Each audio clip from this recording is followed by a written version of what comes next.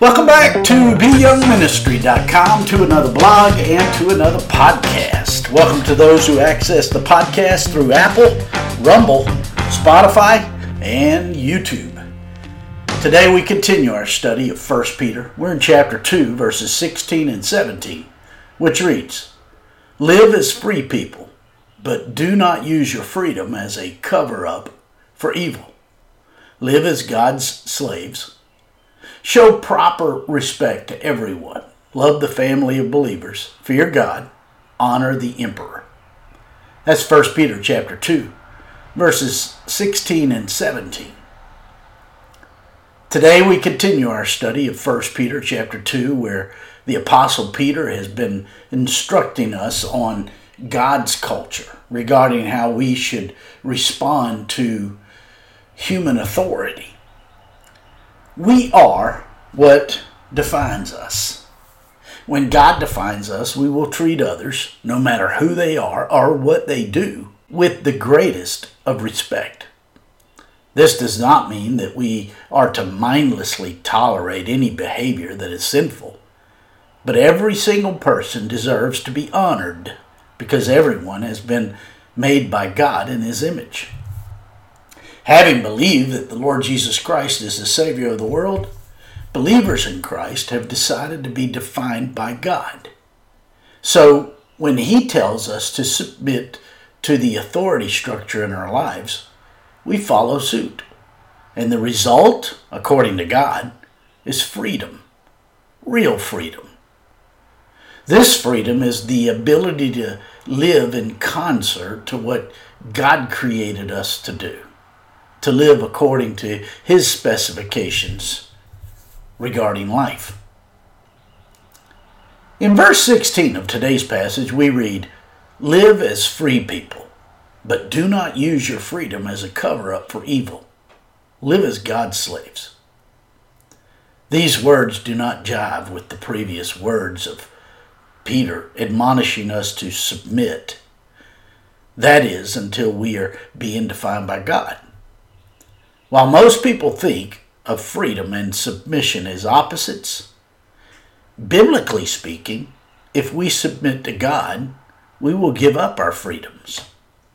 And as a result, we will gain a greater freedom of being defined more and more by God, the one who designed us.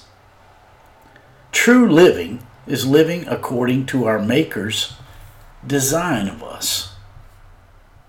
In the movie Braveheart, the most free man in the movie was William Wallace, even though he was apprehended, imprisoned, and exterminated by the King of England. He was most free because he was not in bondage to the things of this world, like the quote-unquote noblemen in that movie. And as a result, these noblemen were culpable of the crime of rape and thievery that was being exacted upon Scotland and her women by the English and King Longshanks. The noblemen were defined by the wealth, status, and land of this world, whereas Wallace was content, whatever his circumstances.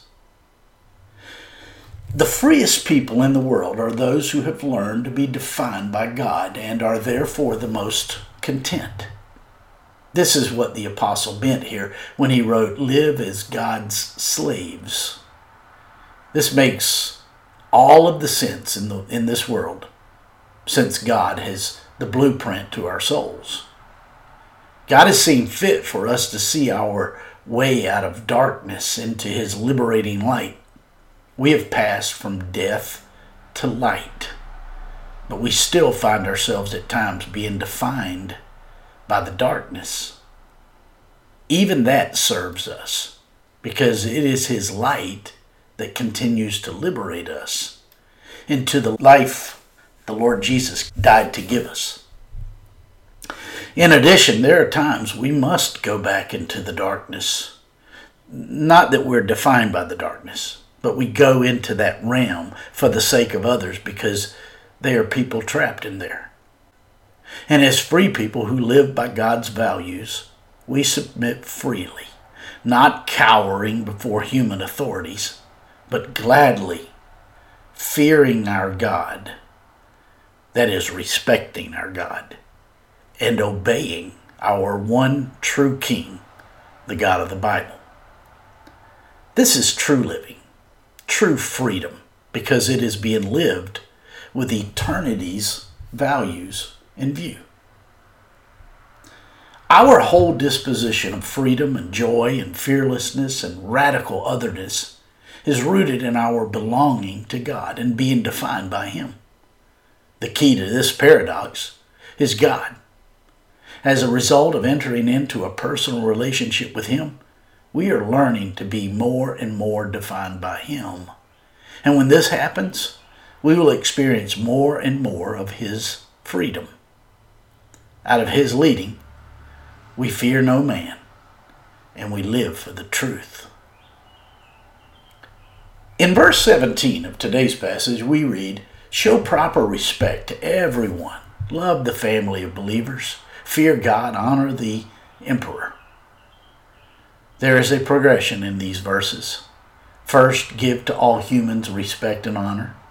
Then there is a brotherly love that is to be given to all believers in Christ. Then there is a special respect appropriate only for God. We are not slaves of men, and so we do not fear men. We give them honor, and we love other believers in Christ. But we ultimately respect God and bow down to His absolute authority. In so doing, we honor others. And this honor is the proper respect that everyone deserves, because we all bear the image of God in our souls. When we get to this place of which is countercultural to this world, we will be able to authoritatively say with the late Mike Yaconelli, freedom in Christ means I'm free from everyone else's definition of freedom for me, because I'm free in Christ. When it comes to my relationship with Him, He is the only one I answer to. Because I'm free in Christ, I am free from other people's concern that I might not use my freedom well.